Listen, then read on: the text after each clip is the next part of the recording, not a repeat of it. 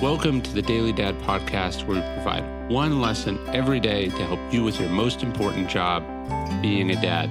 These are lessons inspired by ancient philosophy, by practical wisdom, and insights from dads all over the world. Thank you for listening, and we hope this helps.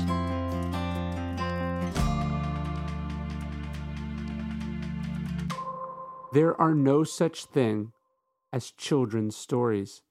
Aesop's fables are silly stories about dogs and mice and foxes and lions. Children love them. But are they for kids? No, they're for human beings. They are designed to teach lessons. Bad stories pander. Good stories entertain. Great ones teach while they do it. The question is, what kind of stories are you filling your kids' imagination with? What kinds of stories are you filling your own life with? Are you reading them books about pizza, Paw Patrol, or The Little Prince?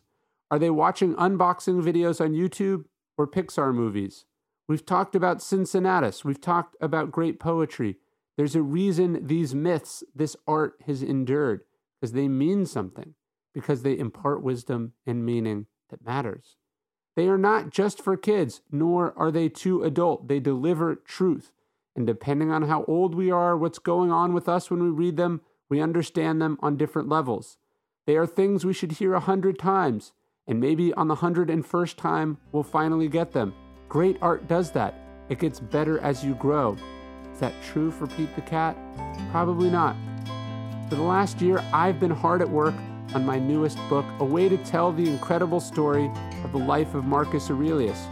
2,000 years ago, Marcus Aurelius was plucked from obscurity to become the emperor of Rome. What he did, who he was, what he learned, is something we can all learn from. And now that book is available in an illustrated form told for all ages. It's called The Boy Who Would Be King, and it's by me, Ryan Holiday. I wrote it in the depths of the pandemic, not unlike the one Marcus Aurelius lived through, the Antonine Plague.